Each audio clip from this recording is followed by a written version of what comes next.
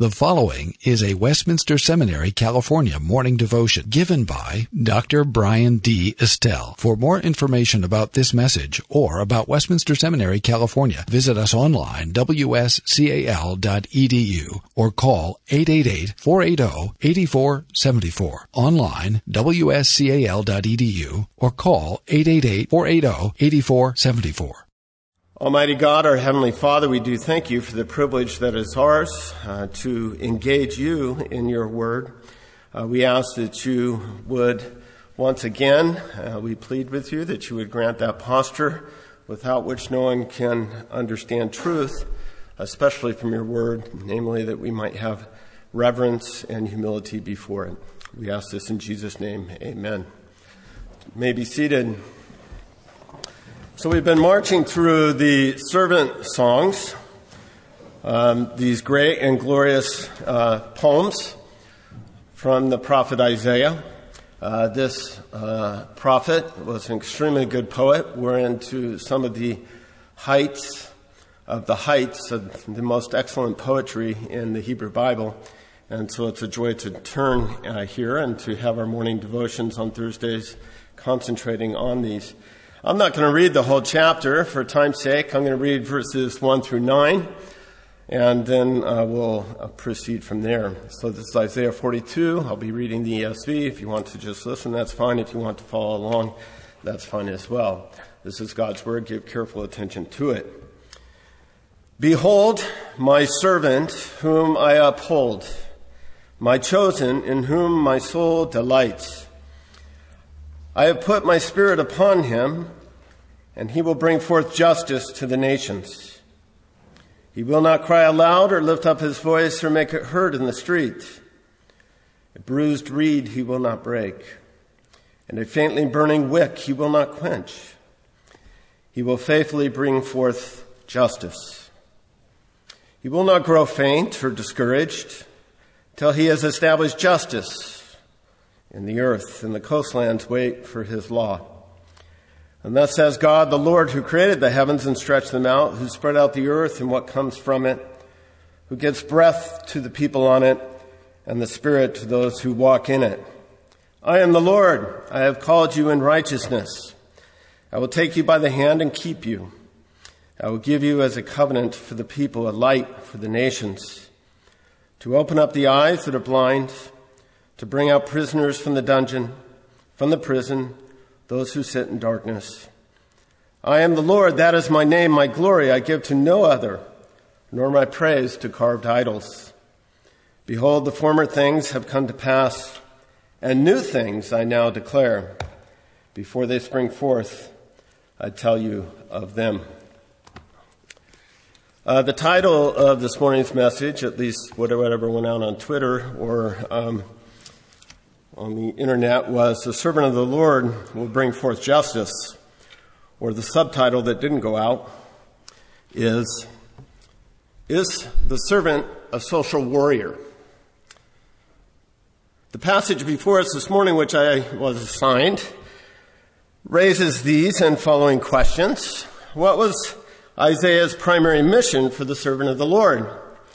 Well, in order to answer that question, we have to do a little biblical exegesis and a little canonical exegesis, understanding the passage both in the servant songs and then also in the New Testament, which of course makes the interpretation of the passage normative for us if we can discern what the New Testament author's intent is, how we understand this passage. So first of all, understanding Isaiah 42 in its immediate context. In his 1965 lectures at Toronto Baptist Seminary, E.J. Young called these servant songs, of which there's 4, the capstone of Old Testament prophecy.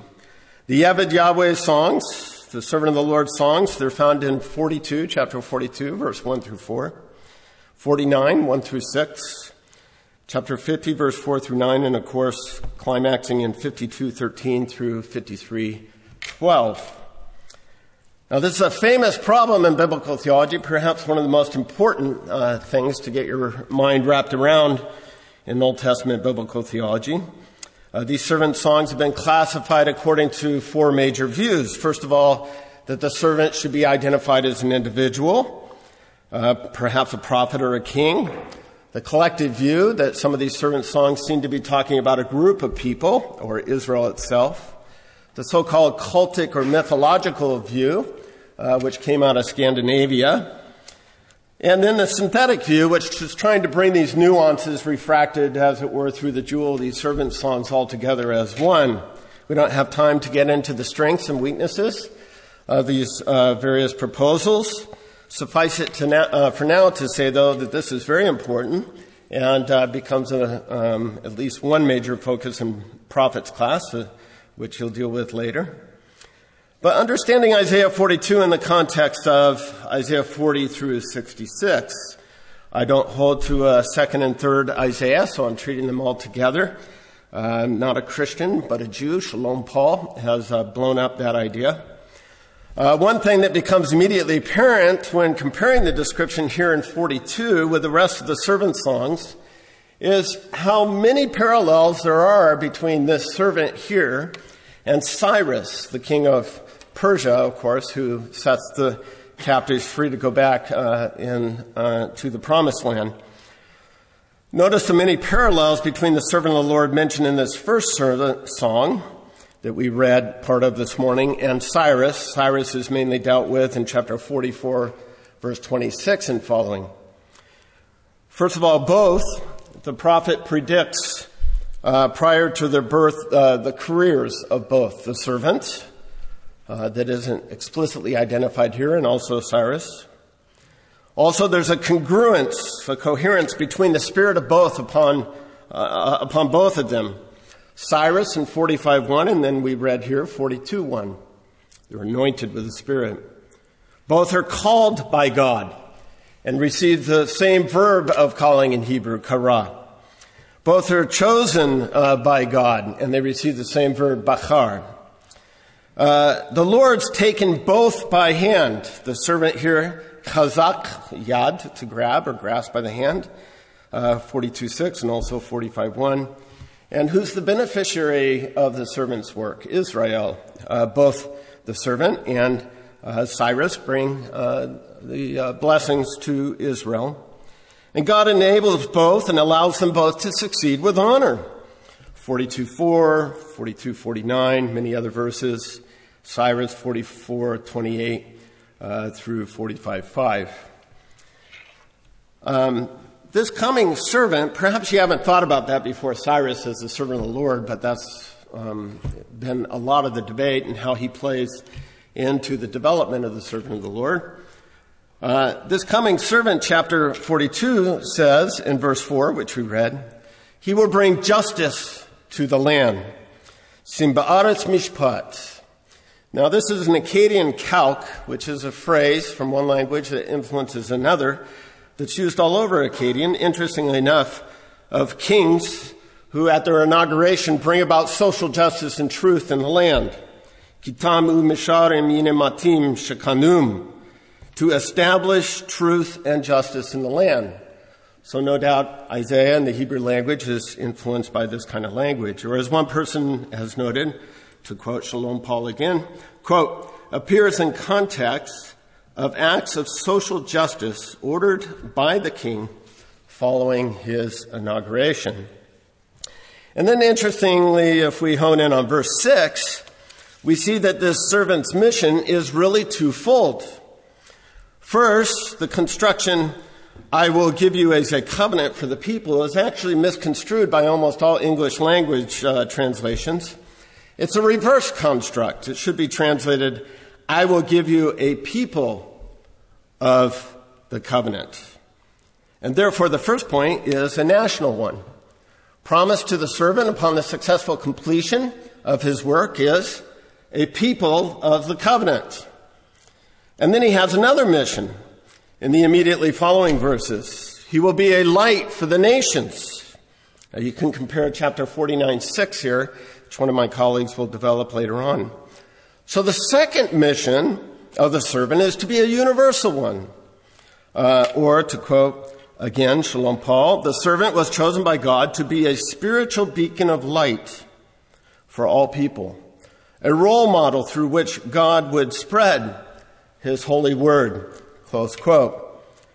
Now, since we're limited by time, let's see how the New Testament sees the refraction of these servant songs, not just chapter 42, but the other ones, through the mission of the servant, namely Jesus. If you care to look on with me, we'll turn to that famous and familiar passage, which becomes a programmatic sermon for all of Luke's theology.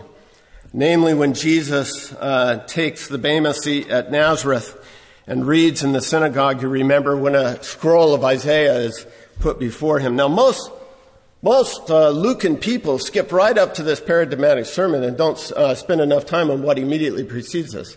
What immediately precedes this? The temptation of Jesus, which is highly significant for his mission in this paradigmatic sermon. It says in verse 16, he came to Nazareth where he had been brought up. As was his custom, he went to the synagogue on the Sabbath day, and he stood up to read. And the scroll of the prophet Isaiah was given to him.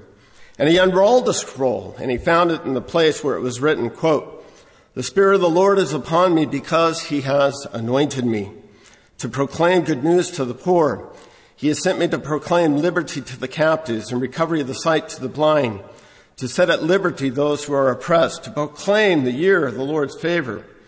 And then he rolled up the scroll, and he gave it back to the attendant, and he sat down, and the eyes of all the synagogue were fixed upon him. And then he began to say to them, "Today this scripture has been fulfilled in your hearing." Now, it is remarkable that when we turn to this passage, and we see that Jesus says, "Today the scripture has been fulfilled in your hearing." But before we do that, let's think back again about the servant of the Lord and Cyrus. Because what's important about the servant, at least as Cyrus is being identified, is taking this in context and then looking at how Cyrus is part of the unfolding role, if you will, of the mission of the servant of the Lord. You remember Dr. Clark last week announced exposited chapter 41, where it said that God had announced that Israel would be a military force. If you look back at 41, 15 to 16, you'll see that.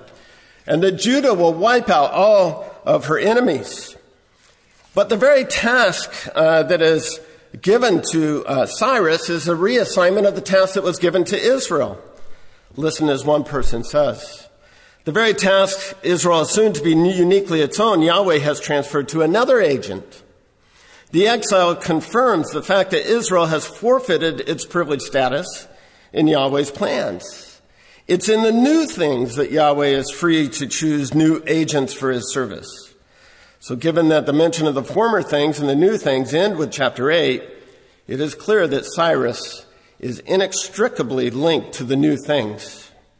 And for this reason, Cyrus is not a parenthesis in the economy of salvation. The election of Cyrus is an eschatological event. In a real yet incomplete sense, Cyrus's deliverance is the new Exodus, the transformation in the wilderness. See, what he's talking about there is, it is almost a consensus now that all the servant songs in Isaiah, especially 40 through 55, have to do with the second Exodus. Whoever this new Moses is that's coming, whoever this new prophet is that's coming, whoever this royal figure is, and probably all these images ought to be kept alive, he will perform a new Exodus that will far outstrip the old Exodus. Not merely the passing through the sea, and as a king leading his people as Moses did, the whole host of captives on the dry ground, on the dry shod, while nevertheless desecrating the enemies that pursue them. No, this agent will bring about a greater, more magnificent second Exodus. So now we have to ask, well, what is this programmatic sermon signifying to us as Jesus identifies himself as the servant of the Lord in fulfilling these passages? Now, of course, you may wonder why I connected this with Isaiah 42 when he actually quotes Isaiah 61. He quotes 42 too, if you look carefully at it. But you're standing on the shore of a rushing cataract. And if he quotes Isaiah 61, you're looking and hearing the fountainheads with all their roar and the waterfall, as well as what's downstream in Isaiah 61. It's all connected. It's like a great rushing cataract, and you're downstream. The point is, Luke sees that Jesus is fulfilling the servant songs, even in Isaiah 42, as refracted through Isaiah 61. And you cannot understand Jesus saying, this is my mission today, this has been fulfilled in your midst. You cannot understand Jesus setting himself forward, nor his mission, as a social justice warrior in light of the quotation of Isaiah. Why do I say that? Because Jesus sees his mission as fulfilling Cyrus's role in a different way, to spiritual fulfillment. Now, that is not to say that Jesus' message, and hence the message of the church, will not have indirect political consequences for social justice. But let's not get off the main track. In other words, when you look at the servant songs as refracted through Luke 4 and the entire Gospel of Luke in its context, Jesus' mission is about forgiveness of sins. Jesus' mission is about the resurrection and conquering death. Freedom from demon possession, if you read the immediate context. In other words, read from Satan. It's about how Jesus releases the prisoners from the bondage of Satan and the curse and death, and put on Adam and his first descendants because of their high-handed sins. It's freedom from sin through his death and resurrection. The passage is ultimately informed by Jubilee. Leviticus 25, which is all about Jubilee, and Daniel 9 are coming into their homecoming here when Jesus gets up and announces what he does here in Isaiah before everybody. So what's the conclusion? What the nation Judah was to be and did not do, and Cyrus incompletely fulfilled, there is a new individual, a prophet, a new Moses, who will bring about a completion, a messianic prophecy. For those of you to whom this is new, even Calvin himself in his conservative exegesis saw Cyrus, a pagan king, as a type of Christ. Jesus' inauguration of his kingdom brings about a remedy to the greatest injustice ever done. Is he bringing about justice? Absolutely. He's ameliorating. Weak word. He's solving the problem of the greatest treason with regards to justice that ever happened.